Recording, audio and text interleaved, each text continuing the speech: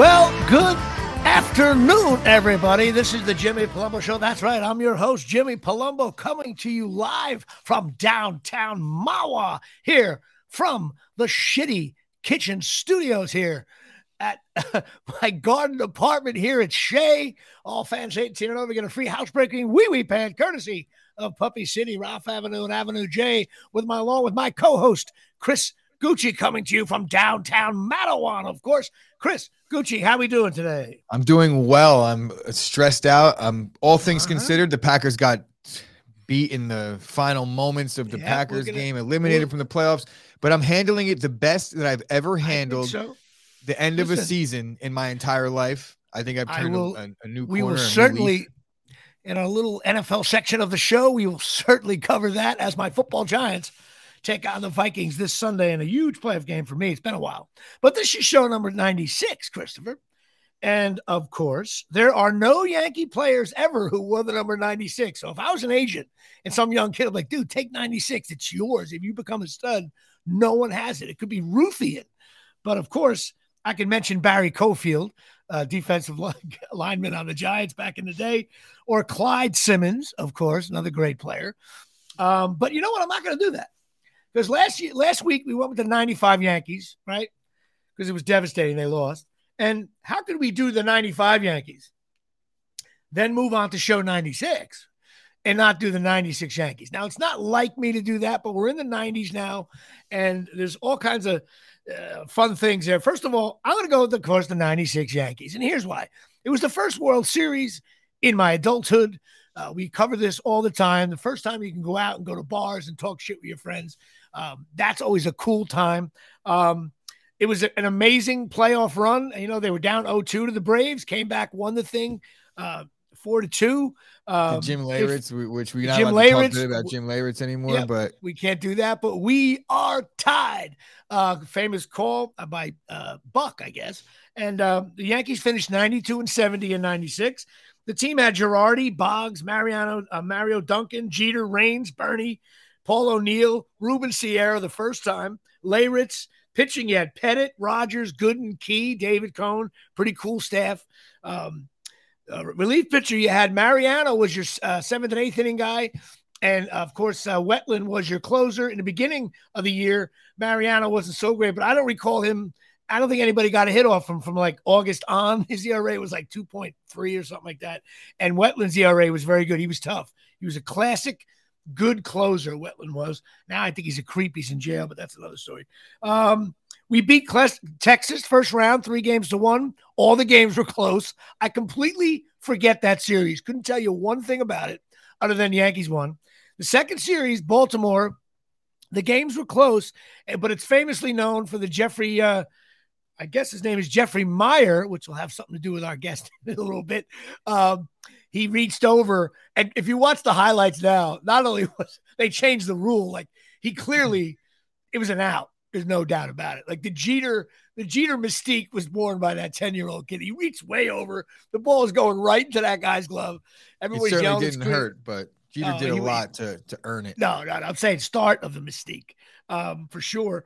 And it was totally illegal. And then we're down. I didn't realize we got beat 12-1 in game one against it. And then we lost 4-0. So we had 18 innings. We had one run.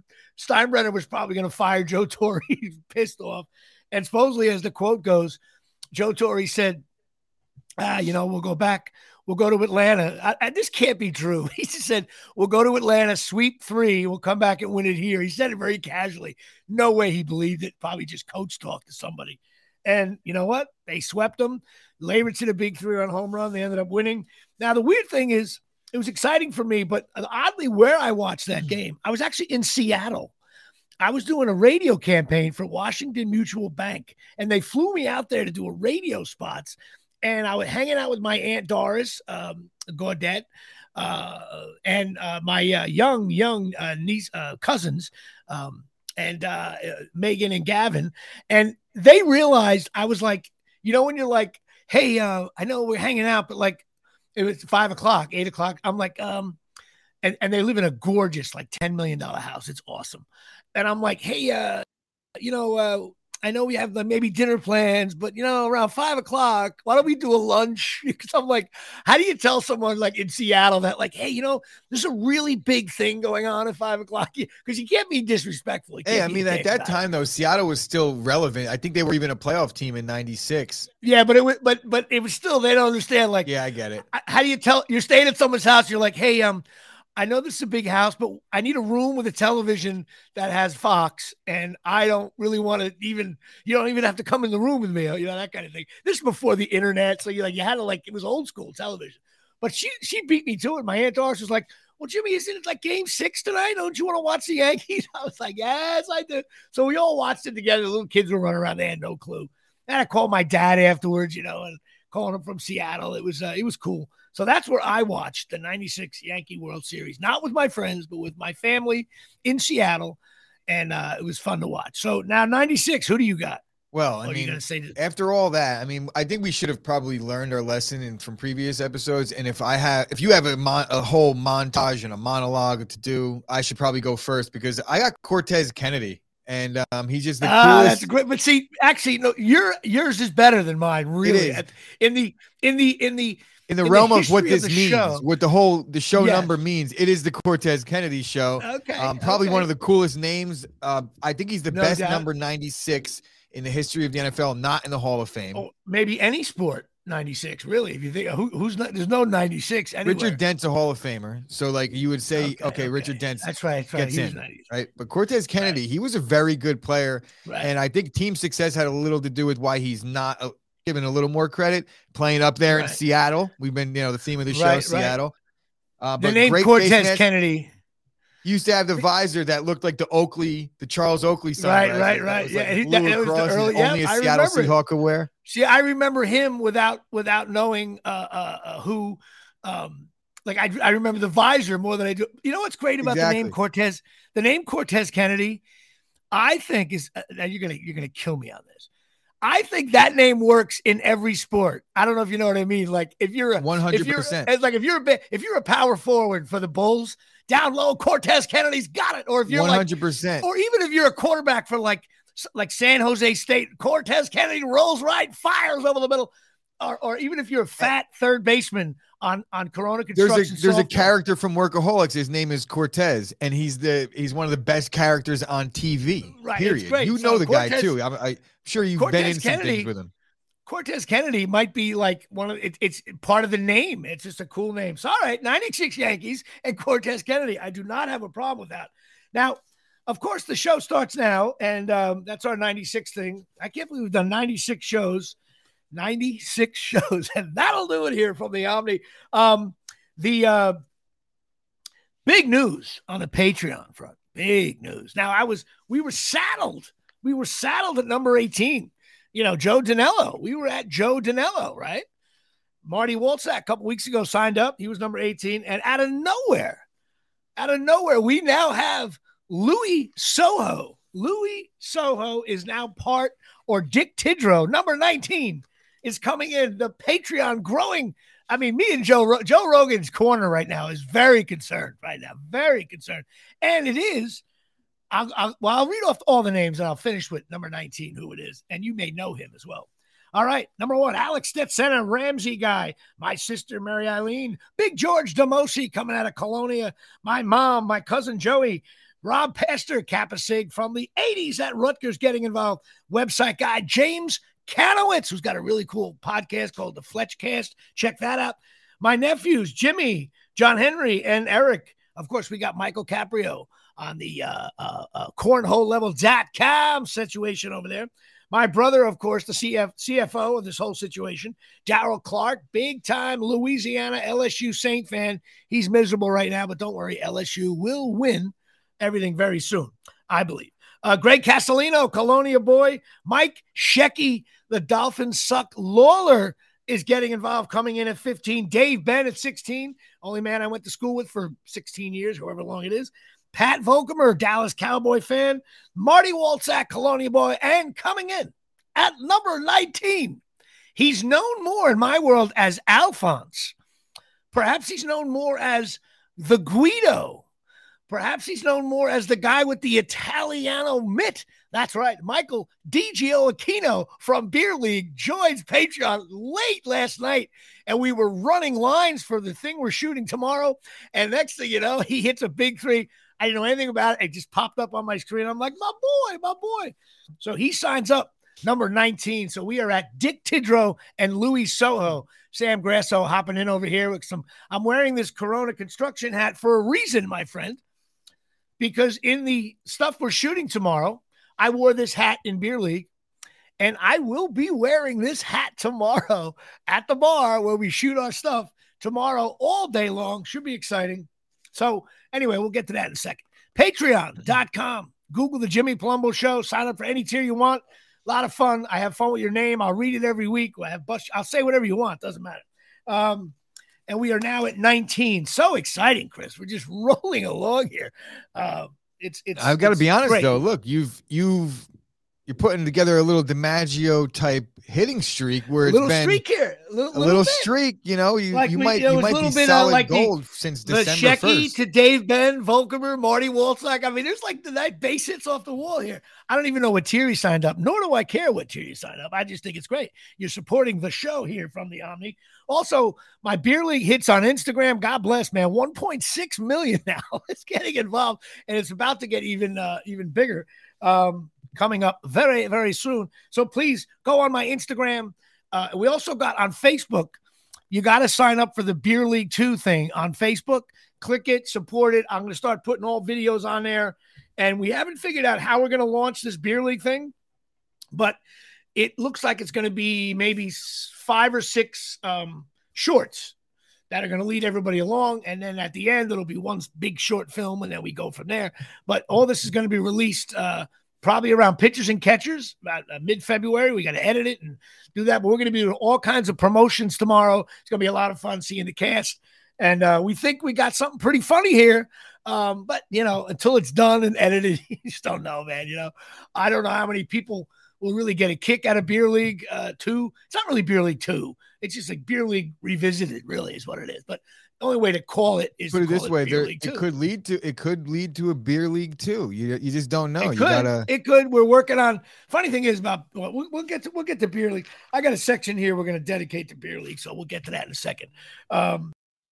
Even though we should talk about it now, which means, of course, so do the TikTok, Twitter. Which brings us to the sponsor of all sponsors, Absolute Eyewear, getting involved here. 42 Main Street, Woodbridge, New Jersey, 732-326-3937. Chris, 732-326. Eyes. Look at that. The timing couldn't be better right there. Full service opticians. Craig and Johnny Michaud out of Woodbridge, down by the train station. Go check them out. They got everything full service. They got a optician on site. They do your glasses. They make sure, even if you got, if you go there, even if you got shitty glasses that you buy, like I do, right? They go in there. They make sure they fit. It's not like you buy them off the rack at Walgreens. They make sure they fit. They got the right styles. They look at your face. They know what's going on. And they got all kinds of, listen, they got Ray-Ban, Coach, Ralph Lauren, Jimmy Choo, Silhouette, Michael Kors, Vogue, Maui Jim, Costa Del Mar, and Charles Oakley. We're both thinking of jokes in real time that we could insert into this that only we will get. Yes, we could. And yes, they got glasses for every budget, including mine. And they got $100 off a complete pair if you mention the Jimmy Palumbo Show. That's right. 16 or 18 years in business now. If you mention the premier streaming network. Yeah, mention that too. See what you get. And you get also, they're open 5 days a week. They're closed Wednesday. That would be because of softball. And they're closed on Sunday. That would be because of Giant football. Still Giant football. There you go. Football Giants. One more Sunday. Still Giant football here. And we are in January, which is rare. Anyway, Absolute Eyewear getting involved here from the Omni. Now, all right. I want to talk about a little Rutgers here. Rutgers basketball, what a wild week. They beat Purdue, right, which was cool. And then they beat Maryland. Maryland's really not that good. And then, boy, I was Sunday morning, noon game, all excited, playing Iowa. And I think the Rutgers fan base is the dumbest fan base, including myself. All of a sudden, I'm reading the paper like Rutgers could win the Big Ten. We're doing this. And all of a sudden, the game started. And I see that Coach McCaffrey on the sidelines. He's like that big square-headed guy who's been coaching, I think, since 04, right? He's sitting there and he looked really calm. The rack is going crazy at the start of the game. And he's like, and I'm looking at him, and I realized, wow, wait a minute. This coach coached against Peichel when Peichel was a player. How crazy is that? And I'm like, everybody's like, yeah, Iowa's off this year. And I'm like, wait a minute. It's Iowa. There's no such thing. Like Iowa basketball, there's no such thing as Iowa being off. It's fucking Iowa. And man, did they bitch slap us. Even though we cut the game, we cut it to 5 at one point. It was like 5 going on 30. I would imagine Iowa's basketball team is the exact same thing as their football team, where it's like they're never really the best, but they're going to be good every year. Yeah, and you can't play defense. Like, they probably play great defense. They play defense. They're well coached. They like the Rutgers defense was sliced and and then of course they got hit a bunch of like 3 and 4 year starters, players on their team. Yes, into their. Yeah, and one of them's the coach's son. Of course, his younger son had some anxiety and depression issues. Has to sit down. Hope he's going to do okay. And Peichel and the Rutgers basketball team did a nice thing. They gave him a card, signed a card, went over to the bench. Peichel always handles that stuff right, but man, we got smoked, which lets you know.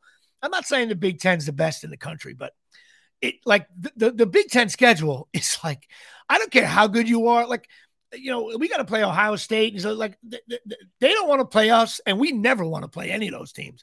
Even like Northwestern's a pain in the ass at home. Everybody's good at home. So it's a bad loss for Rutgers. You lose your home game. It sucks. But you know what? It's Iowa. They lost. They're in the top 35, and they still have a shot at the, you know, they're online to get a bid. But I worry about this team. Sometimes we just can't put the bucket in the hoop, and it's called basketball, and we struggled last year with it. We don't have a pure scorer, and our defense wins the game for us. But if the other teams, I think if the other team shoots above their shooting average, we're going to lose every time. We just can't compete with that. My Knicks, they won 4 in a row, and typical. When I don't watch the Knicks, they win. Now, they beat the bad teams. The Knicks are one of the – this is who I think the Knicks are, okay? The Knicks are the team that they beat the shitty teams, and then they never beat the really good teams, and then they just do like okay against that like 3rd through 9 seed. Like they split those games, which means right now they're the 7th seed, and I'm guessing the Knicks will probably finish 7th or 8th seed and have to play the Nets or somebody really good team. But they had Milwaukee last night. So if they're the Bucks are good though, 8-9. Isn't there 2 play-ins though? Don't they do the NBA different now? Where if like even if they're the 7th seed, they got to still win a game to get in or some shit. I don't know how that works, but yeah, I don't know. I don't follow that at all. They don't want to play the Nets. I just know, Jimmy. Does it really matter if they have to play any of the teams in the top 4? Well, in the East, top 4, Celtics. Yes, Celtics, Bucks, Nets. But if you're the 4th seed, even though you're pretty good, odds are you might be you're not having the awesome year. Philly would be would probably be like the 4th seed. I know, but you know what? I'd rather play Philly than like one of those other teams. Yeah. Anyway, it doesn't really matter. I agree. The Knicks have to create a new identity between now and the end of the year. I don't know if they will. But it's like the Knicks had the game last night. The Knicks were beating the Bucks. If it was a boxing match, Knicks won the fight. You know what I mean? But the Bucks, they're the world champs, and these other teams have that little extra gear the Knicks don't have, and they got beat. They played them tough, so I think the Knicks are going to be one of those team playoffs if they make it. Like Knicks are a pain in the ass. We may not sweep this series, or if we sweep, we're going to win by 3 points. If I'm looking looking at the East, so that's it about the Knicks. Now, the Knicks might not even make it. But moving on, yeah, you're right. It's possible. No, it's possible. There's some good teams now, the Giants, that are now last week I'm thrilled to death about the Giants. They made the playoffs. It's wonderful. We didn't discuss NFL last week because with the kid having a heart attack, I didn't feel like going there. I just didn't feel like talking about the NFL. Simple. We didn't even talk about Rutgers basketball last week. And they were they had just beaten Purdue the night before, and we didn't even talk about it. I think I failed to mention that. I can't believe I did that, which was, of course. But I think it was more or less we kind of avoided the sports altogether. You know what? To be honest with you, I didn't even feel like doing the podcast last week. It's like my show isn't all about sports, of course, but it was just whatever. And I got a guest waiting here, so I gotta get to him. The Giants. Listen, the game last week.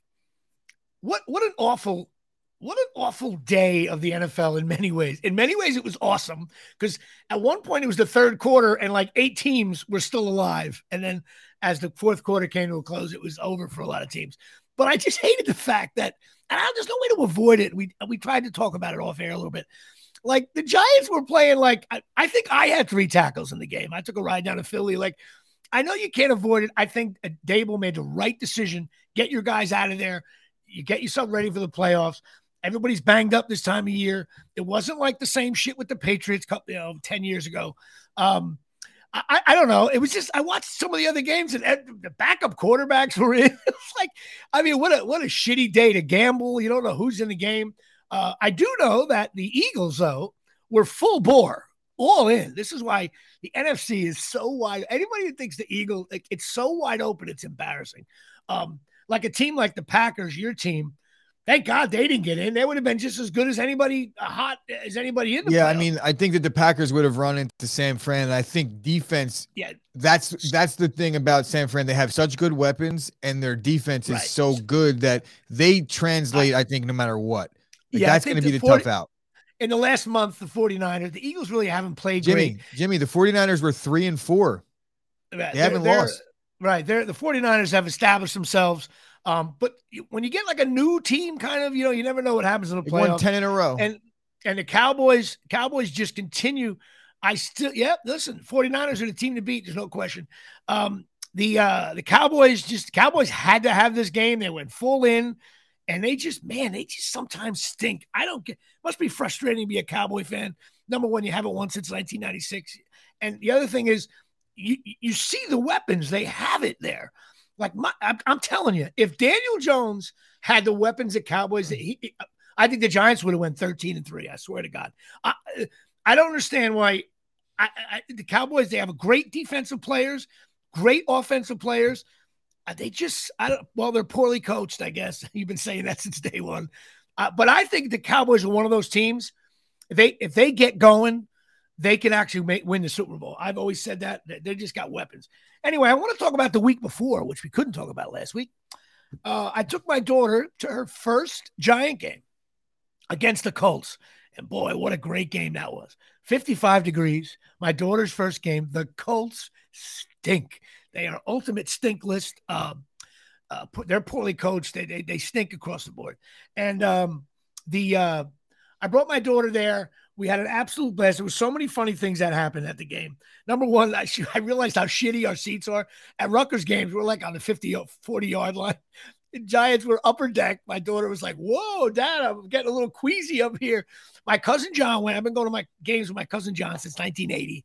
And he was sitting there, and my cousin John had some classic lines sitting there. Because at the end of the game, I was like, should we go? Just blow out and beat the traffic? And he's sitting back on his haunches, he's like this. And he's like, you know what?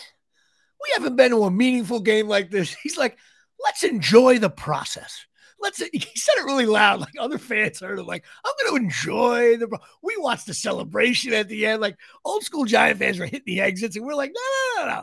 We're going to enjoy the process here. Simple as that. And guy knocked over his beer, which was, he comes over to me. He goes, you imagine it's like $15 for this IPA. I'm like, yeah, that sucks. He puts it down. A guy walks by, knocks it over, and the guy didn't say anything. Like he knew he hit it too. He like, when you did something shit by walking. And so he's looking at me, and I'm like, I wish I had that in me. Honestly, I wish I could knock somebody's beer over and have it in me to just keep going and not care. Right? Yeah, you would have lost your mind. And it was just a fun time. It was also, we were looking at too. The awful apparel that the young kids wear for games now. Like in the old days, you just wore your sweatshirt. There was no paraphernalia. And then NFL apparel, right? Everybody saw your Packer jersey, Giant jersey. And then somewhere, like someone smoked acid and decided like there was a Lawrence Taylor jersey that was like cut in half and like with a lightning bolt and it was not even red, blue and white. It was like, it was an abomination. I can understand. Anytime you mess with the jersey or the uniform, I have a little bit of an issue. Unless it's something that the team is selling, but some modified jersey. But you gotta think about the pants that they gave out in the 90s, the Zubaz, pants. Like there was some funky things that people were no wearing doubt. back then. And I too. didn't wear them either. But the ones now, and also the Giants where they sell the stadium's so depressing. It's really the worst stadium in the NFL, worst new stadium anyway. Where they sell the Giant paraphernalia, like I swear, like the girl was wearing like a cowboy shirt, like walk into like a crypt. It was like it was dark. There was no, and all their clothes, like there should have been a sign that said, "Please don't buy here. There's better stuff at Kohl's." That's what it should have been at the top of the door. There was like, you know what they had? Like they had like for girls, they had like a pink Giant sweatshirt. Like okay, like every other, for like $90. Yeah, for every other team in the NFL. Like let's have a pink one for the ladies. The jerseys was a couple of, but my cousin John had me crying because he said he had bought a Barkley shirt because he went to Penn State, and he was telling me, I don't know if I can make this as funny as he did it to me, but you know it's a Giant jersey. It says Barkley on it. He went to Penn State. He's a Giant fan. Perfect, right? So he goes to a Penn State game, right? And he's talking to this big Penn State guy sitting next to him. And he looks at the jersey. Okay. This is this year. He guy goes, "Hey man, wow. Like that's an awesome jersey. Like, where'd you get that?" And my cousin John was like, "Where did I get it?" It's like, it's the NFL jersey, like of Barkley, the number 2 pick in the draft. Like anywhere. It's like, do you have a Marshalls near you or a game? It was like the guy acted like my cousin got this out of like handmade from in Zimbabwe somewhere. Like, my cousin John had to explain to the guy like Barkley got drafted too. Like he's popular in Indiana. Like people in Indiana know who Saquon Barkley is. So I was giggling. Plus I was wearing my jerk off red shoes. I bought these red shoes from Skechers, right? They were on sale. I forgot Rutgers red, but I realized they look. If you saw me wearing these, you'd be like jerk off right away. So my cousin John couldn't get over. What do you do? You're 57 years old. You're wearing bright red shoes. I felt like, you know, who's that guy? White Shoes Johnson back in the day, even though they were red. It was horrible. And of course, I started my diet. It was January 1st, but we all meet at the Vince Lombardi service area. Okay. I kept on calling it the Louis Lombardi service area from the guy from Beer League and that actor, Louis Lombardi. He goes, "Jimmy, why are you calling it Louis Lombardi?" I'm like, "Oh, it's Vince Lombardi." And I got to tell you how stupid I am. I go into the Vince Lombardi service area, and in front of the guy's bathroom is a huge photo of Packer Stadium, the old Packer Stadium, right? And which I was at the last game before they renovated, by the way. I don't know if you knew that. It's Lambeau Field. So Lambeau I don't know if you knew that. Well, I'm saying again, I made the mistake. Frozen tundra of Lambeau. We're good. Jimmy sucks sometimes, and that's a shitty thing I just did. So it's Lambeau. That is a very. Although, let me ask you, was cool it always Lambeau? In Lambeau? Your cap, though, to say that you were at the last game, because I've never been to Lambeau before the renovation. I was there the first year when they started it. So right. So I'm sitting there, and of course, I forget I'm inside the Vince Lombardi service area, and I'm looking. I'm like, the fuck in New Jersey? Like, what the fuck are they showing this Packer shit? Forgetting. I'm in the Vince Lombardi Museum of the. You know when you're just momentarily stupid? You're like, why are they showing Packer shit in here? And then because we're at the Vince Lombardi. It would be like being at the John Bon Jovi thing and be like, why do they have this Bon Jovi shit? Like, why is there a guitar on the wall? So I'm trying to at the game. Cut my finger here; it's bleeding. At the game, I was good. I didn't have any hot dogs or pretzels. I wanted to start the year off right. Well, inside the Vince Lombardi service area, there's a Shake Shack inside it, brand new. Now, Chris, you know I'm a cockroach. You know I'd be one of the worst mice in. I would run over to the mousetrap, desperately trying to get that cheese out of there. How do you think I made out with the Shake Shack in front of my face with a daughter that was hungry? How did I do? Well, I mean, now that I hear your excuse, I don't think you made out well. I didn't make out well.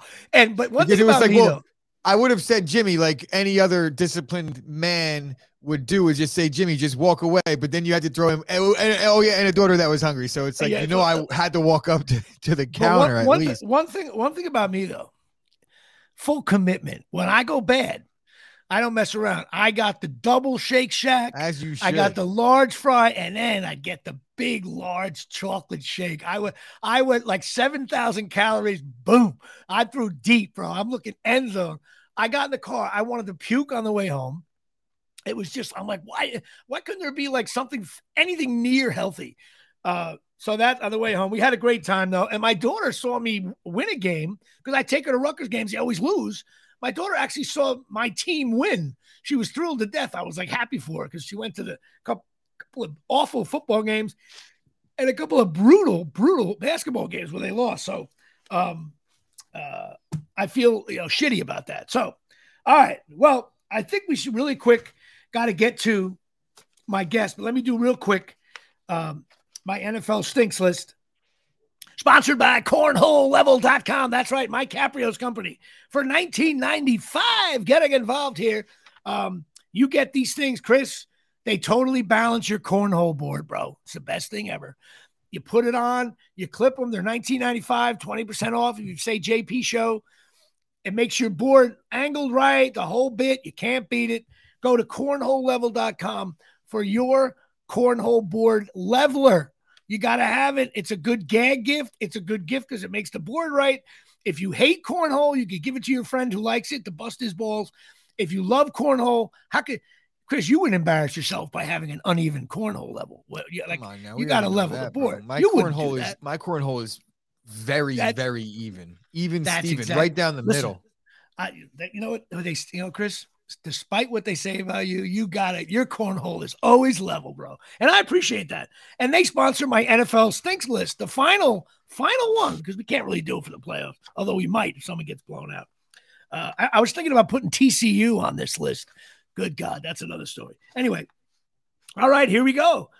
Buffalo Bills, very good. Dolphins, average. Barely gave them an average. Patriots stink. Jets stink. Bengals, very good. Ravens, average. Steelers, average. Cleveland Browns, stink. Jacksonville Jaguars, average. Titans, Colts, Texans, I want to put a RS, really stink. Kansas City Chiefs, very good. Chargers, average. I hated to do that because I hate the Chargers. Vegas Raiders and Denver Broncos stink. The Philadelphia Eagles, I'm going to put them at very good, but that was a hesitant. That was like, all right, they only lost 3 games. I got to give it to them. Cowboys, I almost reduced the Cowboys to average. I really did. I just don't like the way they're playing sometimes. But I gave them a good. I gave the Giants a good. You know what? They made the playoffs, so they're good. Washington Commanders, average. I thought they played pretty well at the end, and they kicked the shit out of the Cowboys. Minnesota Vikings, I'm only giving them a good. Don't know why. Maybe because the Giants play them in the first round. I don't feel like playing a very good team, so I'm only playing a good team. Well, they're not very good. That's true. Everybody says it. Detroit Lions, I give them a good. They're just simply not very good. The Lions game, I know they hurt your boys, but and I had to put the Packers at stink because they didn't make the playoffs, and you got Aaron Rodgers. So I'm okay with it. It does not matter. And the Chicago Bears stink. Tampa Bay, I think Tampa Bay really. The people that think that Brady's going to beat the Cowboys, the Buccaneers, they stink, bro. Here's the thing: Brady might not, but if Dak does what he does and that Tampa Bay defense is up and down, they're very, very, very much more up at home than down. There's been a ton of Bucks games on the air. A couple of games he won in the last minute. Would it really surprise you if when you look back on Tuesday morning and you're like, oh, Tom Brady's in the second round? I don't care. Of course. But I think they stink, and I think the Cowboys are going to win, actually. And the Panthers, Saints, Falcons all stink. I do as 49ers, well. 49ers are at the very good level. Even though I got teams at the very good, to me, there's only really the 2 elite teams in the league are really the Chiefs and the 49ers right now. Those are the teams that are really playing well. And the Seahawks I have is good. They made the playoffs, 9-8. They got in, did what they had to do, took care of business. And I got the Rams and the Cardinals as really stinks. So that's it. End of the season, the final stinks list. We'll have a mini stinks list next week. 16 stinks, 6 averages, 5 goods, and 5 very goods. Now, I can go back to week 1, which I got right here, if everybody just stares with me for 1 second. And here it is. The first week. Let me see, Chris, how good your memory is here at Shea. Let's see. Week 1. Wow. What do I have? I have anybody that stink? No, Broncos and Raiders stink. I have the Chargers as average. Chiefs were still very good. What do I have your Packers at? Oh, they got beat week 1. They stunk. They got beat by Minnesota. Yeah, Packers stink. Lions stink. I had the Giants as average. Cowboys as stink. That's so funny. Eagles as only average, so all the different things. So there was only 13 stinks. And of course, they came on to be 16 stinks. So that's it. Final stink list. God bless America from the Omni. That's my final thing there. Now, there's been somebody very patient, waiting for me. I have a unique guest coming up here. And now, I love having a guest like this. And I say this all the time. Even though I know this guy, right? And I'm doing a show with him on Saturday night from downtown Seaside Heights. I don't really know a lot about him. I've done some shows with him in the past years ago when he was kind of a rookie stand-up, as was I, kind of. Veteran performer, but not more on the rookie side, a newbie, as I should say. And I'm going to have him on the show now because we're doing a show, and we're going to find out all about this guy and all his crazy shit. I'm going to bring him right on. Here we go, everybody. Ryan Maher, guys? What's up, man? This is Chris. What's going my co-host on? Here. What's happening? Yeah, Chris. Nice to meet you. And I just want to say, Jimmy, for those that felt like they missed out when you didn't do any sports last week, you more than made up for it this week. That was incredible. Yeah, man. I went. I can't believe I just went 36 minutes. I made you wait. That's sad. No, I don't even. We had some things to get to. Tuesday afternoon. I got nowhere you know to what? be. There was a lot going on with the Giants and Packers, and I had to do double with the last week. So yeah, anybody who's not a sports fan, love that you said that. I got to give you all the credit in the world because I absolutely love that you said this when you said to your co-host Chris, you're like, to be honest, I didn't even want to do the show last week because sometimes you feel that way. I've done different podcast projects over the years, and it's like I don't want to do it. I mean, we just didn't want to do it. It was like the I felt like that. Like at right around today at like 1 o'clock. Chris feels that. Chris feels that way every day. Chris just wants to go get a job on the railroad and just work and come home and. Well, that's what I did. I had that railroad. I had that railroad job for a couple of years with New Jersey Transit. You don't want that job, Chris. So all right. Chris is a big time podcaster now. Well, listen. Let's see. So Ryan, all right, we're doing a show Saturday night. Okay. Absolutely. At the Ocean View, which it looks like to be a really cool joint. I look forward to doing that with you. I'm kind of hosting, which I'm usually never done. So that ought to be interesting. So let me ask you, like, first of all, where are you from, man? Where were you born, raised, that whole bit? Born in Hudson County, North Bergen area. Grew up, down the shore for the most part. Went to high school in Ocean County. Good old Monsignor Donovan there. So that's why Seaside was always a cool spot for me because when you're growing up on the Jersey Shore, 15 years old, you dream about getting messed up at Bamboo. Rest in peace, Bamboo. Bamboo. Yeah, man. So they're going through a whole redevelopment project, and the Ocean View is one of the first new places that's going to be opening there over the next couple of years, and it's a great joint. And looking forward to the first show. It's the first ever comedy show they've done there, so it's going to be a lot of fun. And so Jimmy Palumbo and Ryan doing the first ever. If that goes on to be like a major staple of comedy, somewhere there'll be a little shitty plaque just before you go into the bathroom that says January 14th, 2023. Ryan Maher, and my letter will be like in fine pica elite on the bottom. Jimmy Palumbo. They should put a box score. I'll probably go 3 for 4. So that's great. I look forward to doing that now. So you graduated high school. Did you go to college? Did you get right into comedy? What did you? No, I did a community college. Then I worked in radio for a little bit. I worked 5 doing some interning, promotion, stuff like that. And then I went the safe route. I took the job at New Jersey Transit as a train conductor, and I was just miserable. I was 22 years old, and so you were an actual conductor on New Jersey Transit? Yeah, Jimmy, that was dead serious. When you said work on the railroad, he was like, no, I did that already. Listen, I didn't even know you worked on it. I was just using it like, that's weird. See, the stars were aligning right there. So you were actually one of those, you were a conductor. You weren't the jerk off ticket taker guy, right? With absolutely. With the polyester suit and the Liza Minnelli hat. That's great. What a jerk off. I love that. I love it. How long did you do that for? I did it for about 5 years, and I had started in comedy about a year in, just going to open mics and stuff. And then, I started to get paid gigs relatively quickly. And when I say paid, like $50 spot here, $25 spot there. But then it got to a point where I was about the same amount you're paying me on Saturday. Yeah. I'd Palumbo with a left hook here at Shea. Don't get too excited. No, but honestly, it got to a point where I hated the job, and I'd be calling out to do some of these comedy gigs on the road, and on the road at that point it was like middle of Pennsylvania, stuff like that, and I just was like, what, I got to take a chance and go for it, and it wasn't hard. It wasn't hard. It wasn't a very hard decision to make. Well, first of all, I got to ask you something, though. I don't know what your family situation is, but there had to be some older jerk off going, you stick with the union, you get a pension, there had to be some resistance at the top of your food chain saying, what are you doing? Was anybody that? There was a little bit of that, but funny you should mention it, because your boy Artie, when he had the Artie Lang show on DirecTV, we talked about that on the show, and he said it best.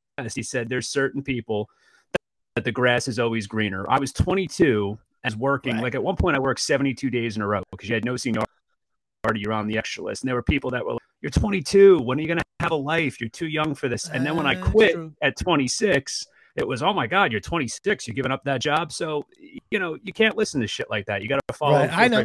Hey, listen, I was working at a little company called Microsoft in 1990. So I consider myself a career. I should do career advice. Leave a company that'll make you $2 million on paper, or get into showbiz. All right. So then let's see. Now, where did you first start doing stand-up? Where was your first gig? So there was this company that was renting Uncle Vinny's Comedy Club on Tuesday nights, just renting the room. And they were doing this kind of competition thing. And I didn't know it was a competition. I just thought it was an open mic. And I wound up winning that competition. And then I started working for Uncle Vinny's as a host, MC, and then traveling, doing the road and all that. And that's when I actually worked with you. I mean, because Beer League came out, 2005 or so, around there? Yeah, I had just gotten off of Beer League. I was doing the Scott Farrell show. I did a couple of shows down at Uncle Vinny's, got to know Dino and his brother. And he opened up another room there at the Holiday Inn. I did a show at Florentine. And you were on that show as the host. Yeah. You were the host? I was the host on that show, and it's funny because that only lasted like 2 or 3 shows. The second or third show, I was Mike. You understand something? Back then, I was so nervous, and for some reason, I was nervous to be doing a show with Florentine, who's an old buddy of mine now. But I was so nervous, like there's no way I would even remember the host, like. And no, not that a disrespect to you. I was probably. Believe me, I'm not offended. I probably had the shits. I was probably in the side room, going into the bathroom, worried about I got pee stains on my pants from pissing and shit and being so nervous. Even though I've been doing it a while, I still get nervous now, but I really got nervous back then. So you did those shows. You're not the first actor turned comedian that said that. But what I find interesting now is that, like, if you look at nowadays, there's so many people that don't even have your showbiz background that are getting into it. I mean, there's literally, men and women that put up TikTok videos that go viral. They got 20 minutes to do a stand-up show. It's like, it's right. So and then what happens is then you go to the stand-up show and everybody walks out going, he's funnier on TikTok. That was a terrible show. Because you can't be, listen, I'm not judging any stand-ups. Well, whoever can make money doing it, God bless. But it takes a while to put all the shit together. And I some of my bits, like, I don't want to say my bits are great, but if they were like at a 3, it took me like years to get them up to a 7. Yeah. But some people, you just can't. I mean, there are people that are brilliant overnight. It just happens that way. Same thing with sports, guys just comes to them. But it's a you got to log in your time for sure. So, all right, you start doing Uncle Vinny's, you're jerking around. Now, I did a show with you down by the racetrack in Monmouth, in that town off of exit like 100. It was a restaurant. It's funny because I don't remember that. Yeah, you were it's not that you weren't friendly with me. You were busy because we were in the corner. It was a crowded room. You were doing your thing. I came in. I just did my thing. And I had I got it on tape somewhere, I think. I had such the audience was weird. Like you did just okay. And in my mind, I remember going, because you went up first. You were like running the night. I remember you being up first, but there was a place for a little while that in Tinton Falls. That was it. Tinton Falls. CJ Montana's. Yeah, that's it. And you were like, it was like your show kind of. And I remember that, like, you just did okay. And I usually sometimes go, oh, it's good when the guy before you just does okay. You can come in and let the world know. And then I backed it up with a chopper to second, fielded cleanly, fired across the diamond, 2 away. And then you actually finished pretty strong. You went on, I think you might have even headlined it after me. It was like your world, that whole thing. But the audience, I remember I just want to clarify. It was not my world. It was the person who hooked it. But a lot of those taught me lessons when I went out to start producing shows. Yeah. Because, that person who booked that, I won't say his name because you're still friends with him. But, a lot of these guys, and you've seen it in this business all the time, what they do is they just, all right, this is the pay, go do the gig. But there's nothing set up. You don't know if there's a working microphone. And my whole belief is that if I promote something to the public, I want it to be a professional show. I want there to be a backdrop. Yeah, I remember the stage was like in the corner. We were kind of jammed. It was something weird about it. I remember it was one of those shows that, listen, I mean, you probably did better than I remember. Again, I was pissing and shitting at myself before the show, as always back then. But yeah, we worked together on that show, and that's why I started to follow you on early social media. And I feel like I know you because of that. So anyway, you start doing that, and then what? Now what I love about you is your posts on Facebook, and please go to his Ryan Maher page on Facebook, Instagram. You Uber and stuff like that, and your posts on Ubering are funny, man. Especially, I love it during July and August when you pick up the assholes coming from. Say the Bamboo Bar to DJs, from DJs to Leggett. You get these drunk girls in and drunk guys, and your commentary on it's almost as if you pull over right after letting them out, and you write stuff like, "Okay, I just picked up 3 guys, and here, and you do it." Yeah. I wish you had your own podcast on that. I would love that. When did you start? Like, how long you been Ubering, and when did you realize it was comedy gold? I was doing a show at Helium Comedy Club in Philly. And the headliner who I was working with was from San Francisco, and he was talking about it. And I want to say this was around 2013 or whatever, and it wasn't available yet here in Jersey. They became available like around 2014 or 15. I didn't have a car at that time that was eligible for it. I had a Ford Mustang convertible. Got rid of the Mustang eventually. That's not a good Uber car. No, definitely not. You got to have the 4 doors. I mean, although nowadays I heard they've changed the limitations on what your car can be. But I just thought this would be a great way to make money when I'm not doing stand-up. And you know how it is. I mean, sometimes you'll get these gigs that are out in Philly or North Jersey. You're done 10, 11 o'clock. Turn the Uber on, make another $200-300 dollars. Listen, I've bartended, I've Ubered, I've DoorDashed. I get it. You can make your own schedule. You want to just you're sitting around for 2 hours waiting to do something.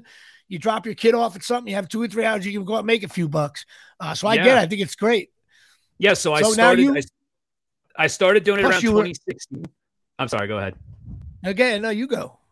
No, so I started around 2016, and it's been great. It was especially great during the pandemic, where as the way that we make a living in this stand-up game was pretty much shut down. I mean, I was fortunate enough to be able to go out to Florida a lot and get some work, but when I was here, I mean, it really got me through. And there are still times where it does, because you know how it is. I mean, there'll be some months where you can have every weekend book solid, and then there's other months where you got 1 gig, 2 gigs, and you got to make ends meet otherwise. Listen, in showbiz, there's nothing solid. And I mean that even if you become a star and then you start to acquire infrastructure, then your show gets canceled. And all of a sudden, shit, should I really have bought that $1 million house? Now I gotta, now I gotta get another show. I've never had that problem.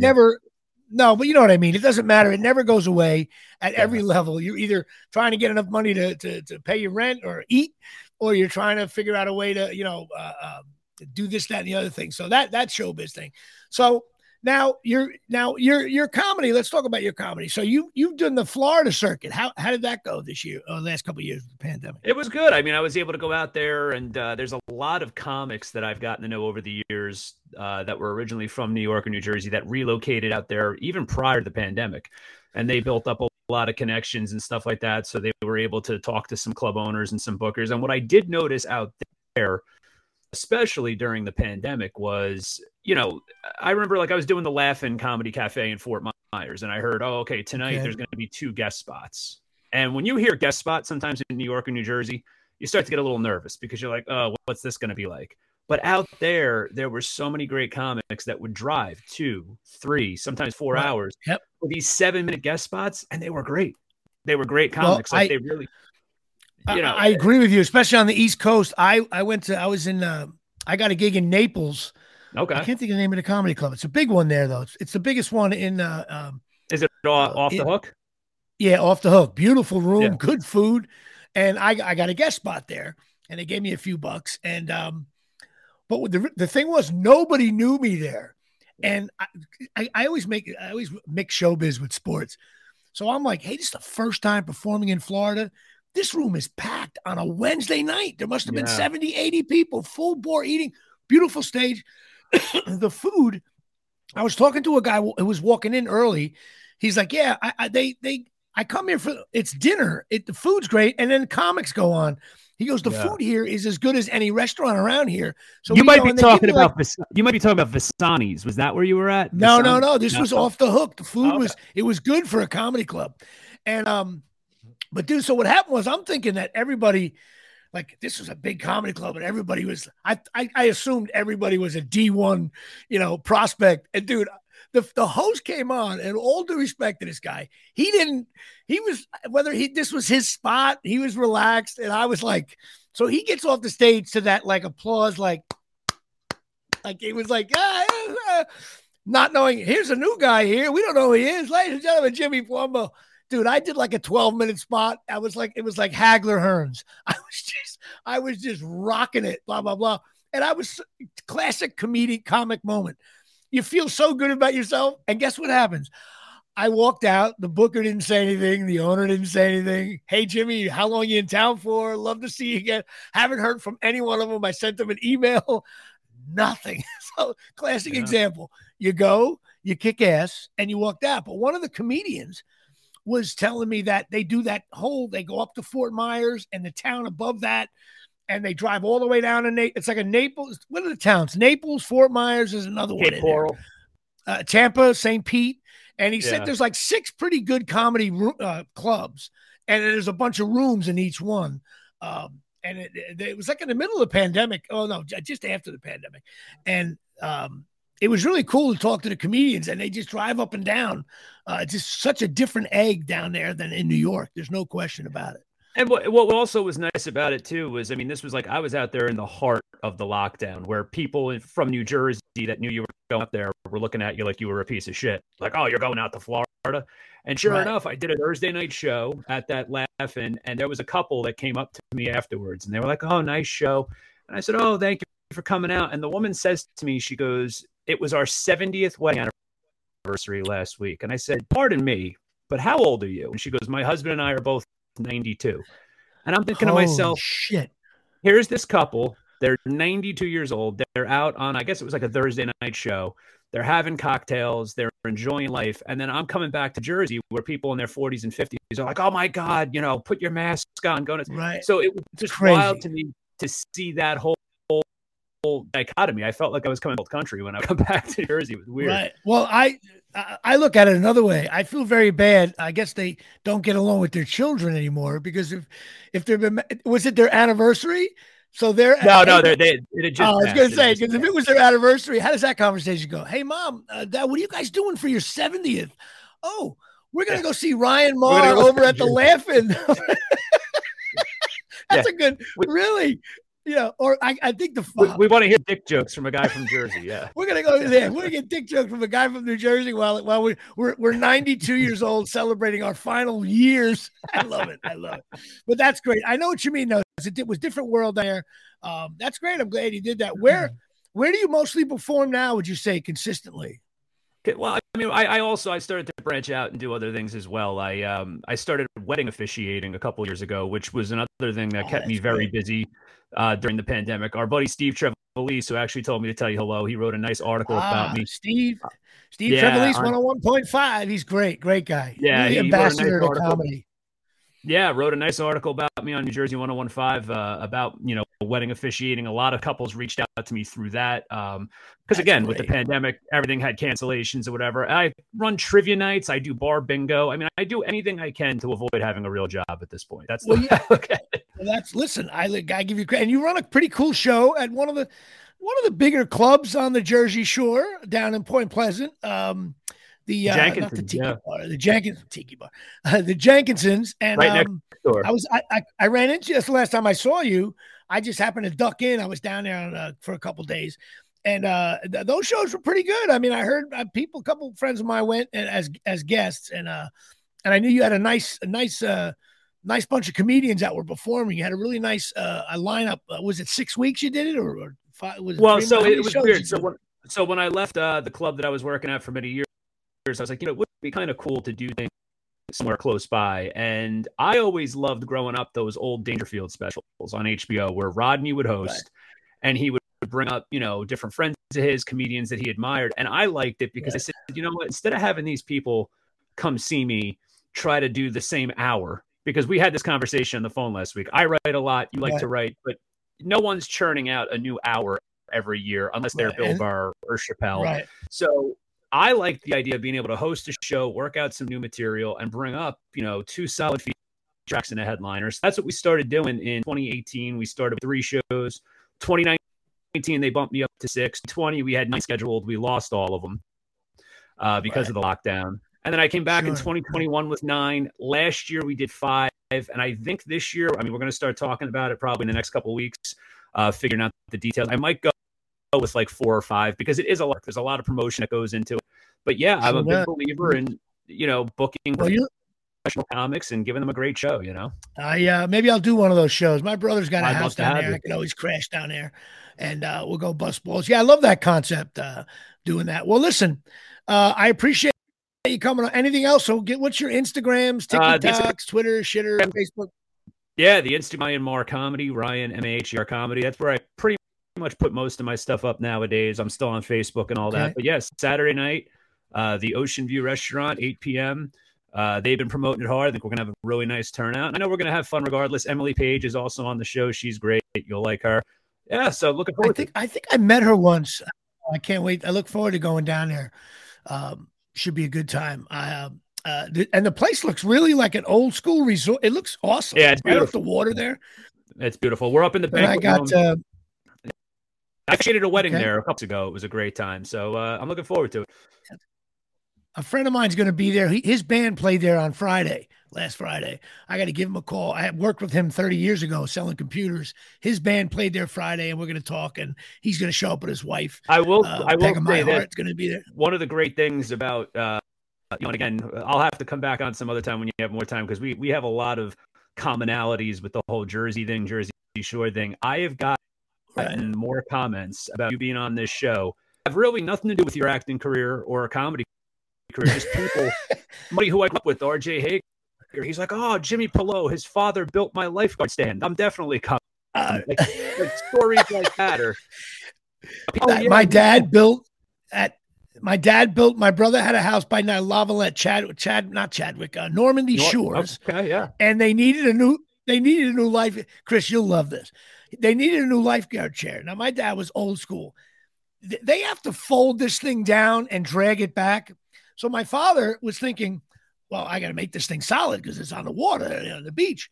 He made this thing like an aircraft carrier. And when it was gorgeous when they first built it, right? He painted it, made sure it was bolted, but he used like 2x6s.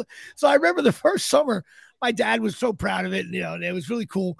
I watched 2 girls try to drag it backwards. It was like we had to have like 9 a beached people. whale, not an actual lifeguard. Beached whale. And I was like, Dad, maybe you should have made it a little lighter to drag. He goes, nah, the waves come in and hit it. I'm like, Dad, the waves don't hit the chair. He was acting like it was like a canoe being launched to go to Europe on, And I also got that's great. I can't believe that. I also got a random message today on Facebook after I plugged that I was going to be on here that somebody says they remember you from your 2nd Avenue house in Manasquan years ago. And they said, so yeah, that's what I love about this. I was on 2nd Ave, 3rd Ave, and 4th Ave.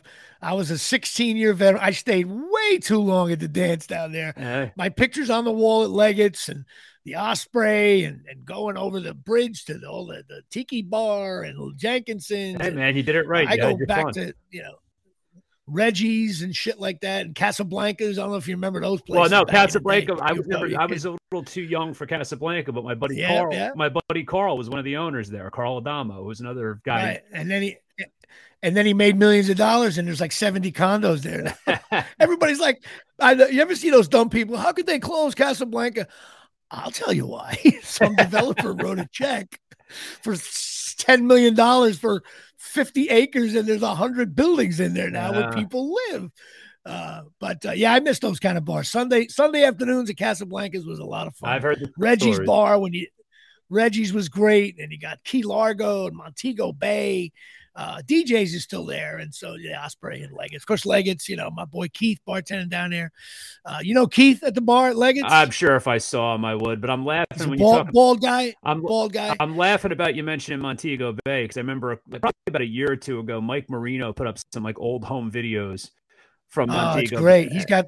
That was great. Mike, if you're listening, Mike's got like hundreds of videos from the 80s in all those clubs, like video. Yeah. And I'm like, dude, some reality show's got to take that. It should be on one of those shitty channels like Vice, and they should call it like Assholes on the Jersey, the real Jersey assholes.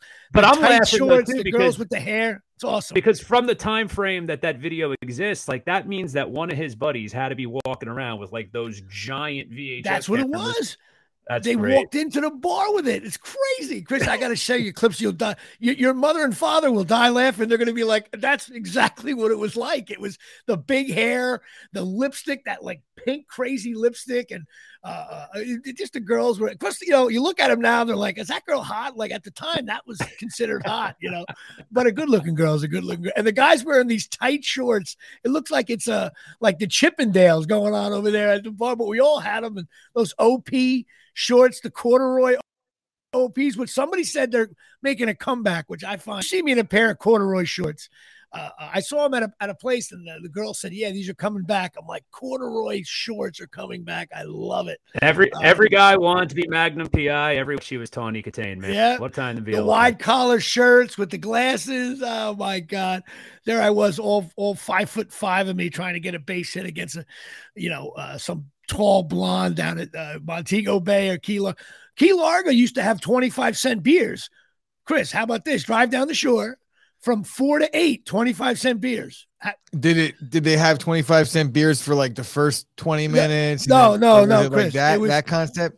What it was couldn't get a beer now for $6. I know. It was like get everybody in, and then what happened? It was so crowded, you only end up having like 4 or 5 beers, right? And then there were so many girls in there, you stayed and end up. I remember getting home one night and being like, how did we spend $150? And the first half of the evening was 25-cent beers. Like, how did we go wrong on this? I think it's illegal to do that. Of course, I was throwing money all over the place. Big shot, man. You know what I mean? Well, listen, I love it. We probably have a million common friends, and I'll have you on again. Definitely. Especially if I do something this summer with you down at Jenks, if you got room for me, I'll come on again and promote the shit out of it. But that's it. I appreciate you coming on. Thank you, guys. That's it, everybody. Ryan Maher, go check out his stuff and come down to the Ocean View Saturday night, January 14th.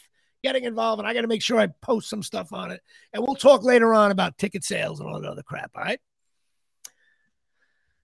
Sounds good, man. I got disconnected there for a second. All right. So anyway, all right. I'll talk to you later on, man. Peace. Thanks for coming on the show. Buddy. You got it. All right, everybody. Ryan Maher. Well, that was this show is going long for some reason. Not that I care. Who knows? Maybe it'll be the last one we do. This is sponsored by ChasingMiracles.com. Christopher, hydration water packs. You got to give Donna and Tommy a call. Get in touch with them. This stuff delivers over 70 trace minerals into your water. You drop the bag in a water bottle, shake it up, you drink it, you're good to go. It's good for workouts, athletes, diet, enhances performances, advances all the alkaline in your body. It's good stuff. It's just kind of a new age thing that people really believe in, getting the proper water and hydration. And also you open up the pack after it's done and sprinkle it on your vegetables in your garden. And there's tons of other uses for it. I wonder if you can swallow the stuff. Probably can't. But go check it out at ChasingMiracles.com. Get in touch with Donna and Tommy. They will love you, and it's cool stuff. What else we got here? I guess we really got to talk. This show's going long, I know, but we got to talk about Beer League. So tomorrow is exciting stuff. We have a 7 a.m. call. We got most of the cast there. The script is being tweaked. I think it's pretty funny. There's a little bit of buzz on it on the internet. We got it. We're going to have Joe Latrulio is going to be on it, and Maddie Corman and Anthony DeSando, Manganelli getting involved, Alex Corrado, Michael Deege getting involved, my Patreon subscriber, Elizabeth Regan playing Maz's wife. That's Ralph Macchio's wife. And Mary Birdsong playing Rhonda from the bar, which is cool. And Jerry Minor playing Tim. And also Tom Bolster and Tony Menudo, who are from Game Day, which was the direct video that led to Beer League. Go on to YouTube and look up Game Day Part 1 and 2 with Artie Lang. You're going to love that. And check that out. So we're excited, man. I mean, look. We're shooting some kind of, I don't want to, listen, it's called Beer League 2, but really it's Beer League, whatever, revisited and stuff. But I'm looking forward to it. I'm a little nervous. I got a lot of lines. It's definitely Johnny Trino hour there. I got a lot of parts. But I think if you're a fan of Beer League and a fan of Assholes from Jersey, I think people are going to enjoy this. I really do. It should be fun. See everybody, and it's being produced by Unhinged Entertainment. How many days do you have that you're scheduled to shoot? Just the one right now? One. So it's going to be a busy one. It's just going to be Mariano Rivera's coming in the first. We decided to just pitch Mariano for Game 7. That's really all it is. See how long can you go, Mo? We'll deal with it later. That's what it is. It's being produced by Unhinged Entertainment, Greg Alprin, myself, and also Tom Baldinger from 624 Productions. He'll be directing as well. Me and him wrote the script along with Greg as well. And it's going to be really cool. We're doing behind the scenes stuff. And I got a bunch of shit from Beer League that I have in a bin that I'm bringing. We're going to be doing stuff. And I think the behind the scenes stuff may be even funnier. It's being shot over at Stand Up New York. If anybody's around, wants to knock on the door and hop in somehow, just tell them you're a fan of Jimmy Palumbo or buddy of Jimmy Palumbo. And I'll see if I can get you in. Even see if I can get you as an extra. But I really look forward to it. I want to also mention, my friend, another sponsor, Lisa Ruane, certified therapist, 201-725-1251. She specializes in therapy for 18 and over. She's great. She's really good at the hypnotherapy thing. She's a great person to talk to. If you're in a jam, you're not feeling well, give her a call. She'll talk you through it, and you go see her. I know we got a big mental health issue in this country, and Lisa's one of the people that's in business to try to help you out if you need it. So give Lisa Ruane a call, 201-725-1251. And I guess I got to wrap this up quickly. We're going long today. Sorry about that, Chris. No, we're good. But it doesn't matter. I got my physical today. I mean, I started this is like the week of doctors. When you go I got to get the blood work first, and tomorrow I do the physical. But you know what happens when you go early morning for the blood work? You got to pee in a cup, but you already peed in the morning. You go into the bathroom to pee in the cup, and it's like I got like stage fright. I'm like, I can't pee. I was like trying I was drinking water. I couldn't pee, but I finally, after like third down and 13, I went and had blood work done, and I thought I had a couple tests that I had to have taken.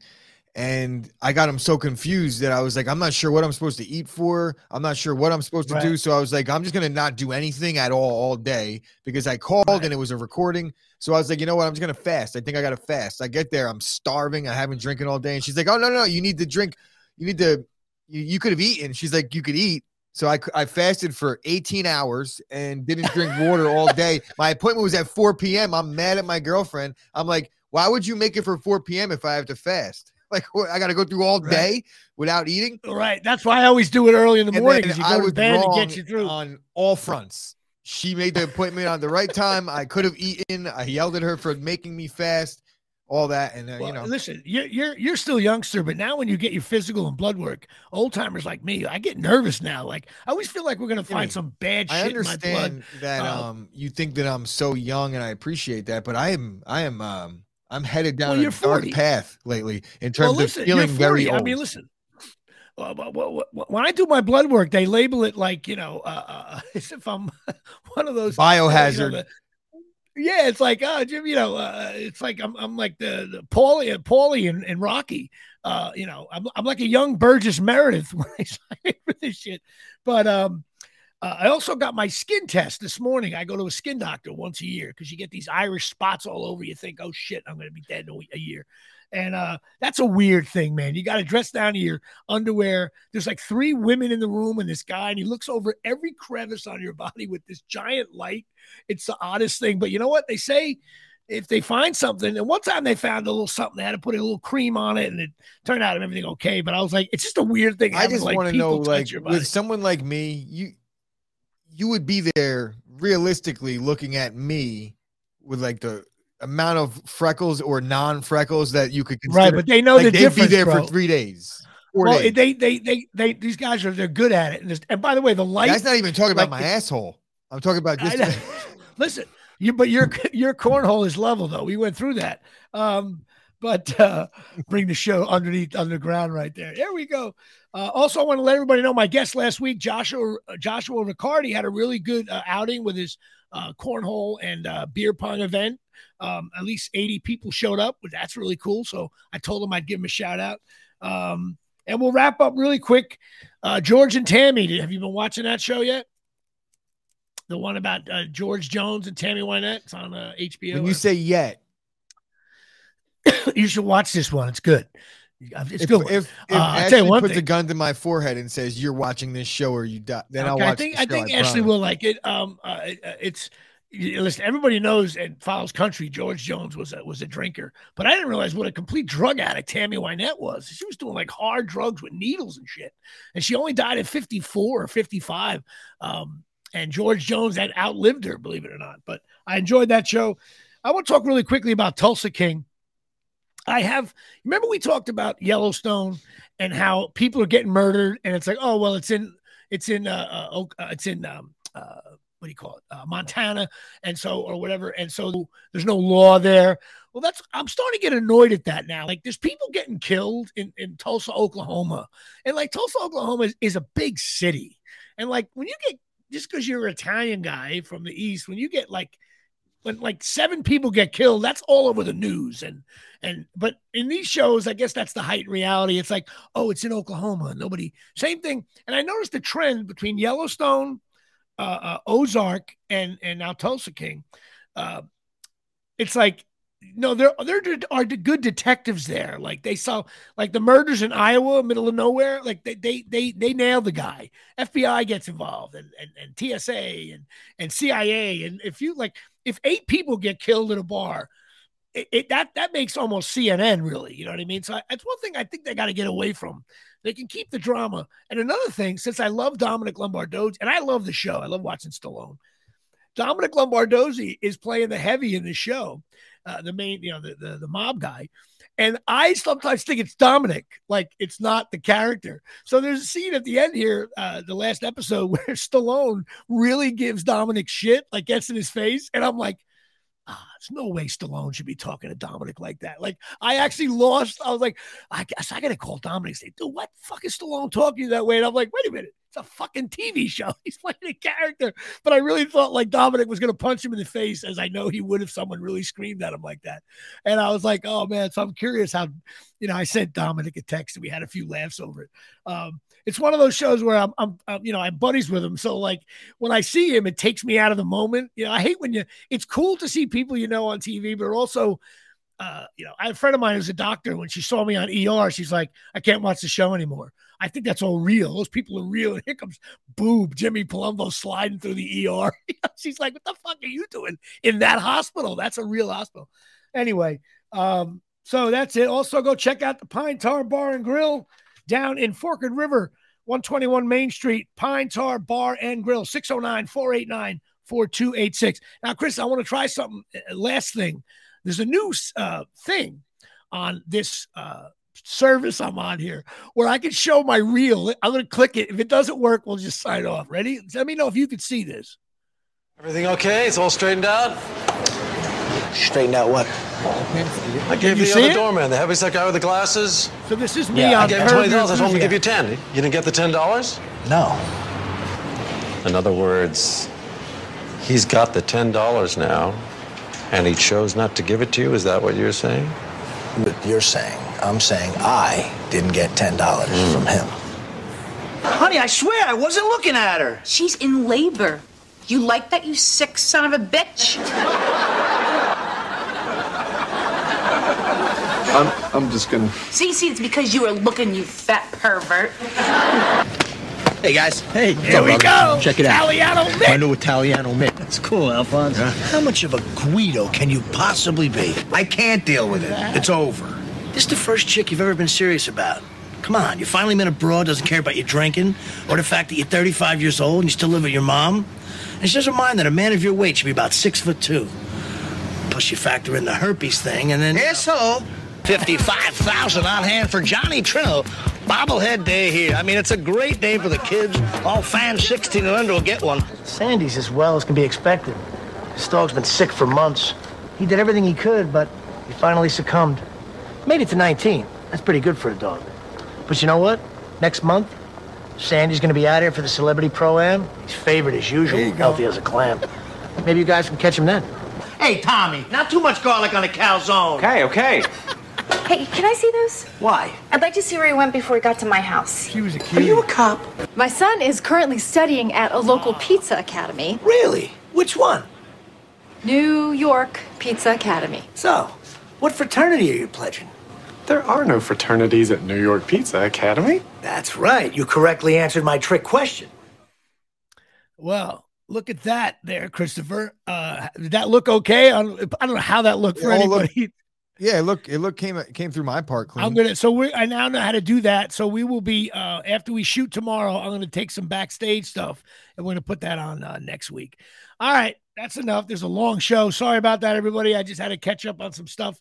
And I will I'll be talking to you, Chris, soon enough, and I will talk to you next week with a very special guest. It's actually, I know who it is. It's going to be Michael Deege, Alphonse from There you go. All right, we'll see you. Well,